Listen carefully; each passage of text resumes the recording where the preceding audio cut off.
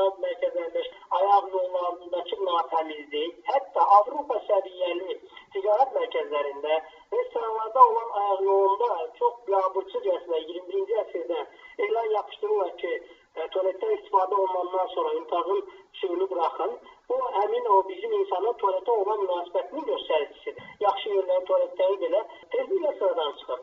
Və yaxud unitazları ləkəli olur, natəmizliklə dolu olur. Bölgələrdə, rayonlarda gedən yol üstəyini əvvəllər biraz az edən, indi çoxalsa da, yenə də arzu olunur ki, ictimai ayaq yolu və kanalizasiya sistemi daha dəqiq işləsin, xəstəlik mənbələri sağlanılır. Çox yerlərimizdə hətta kanalizasiya xəttləri yoxdur.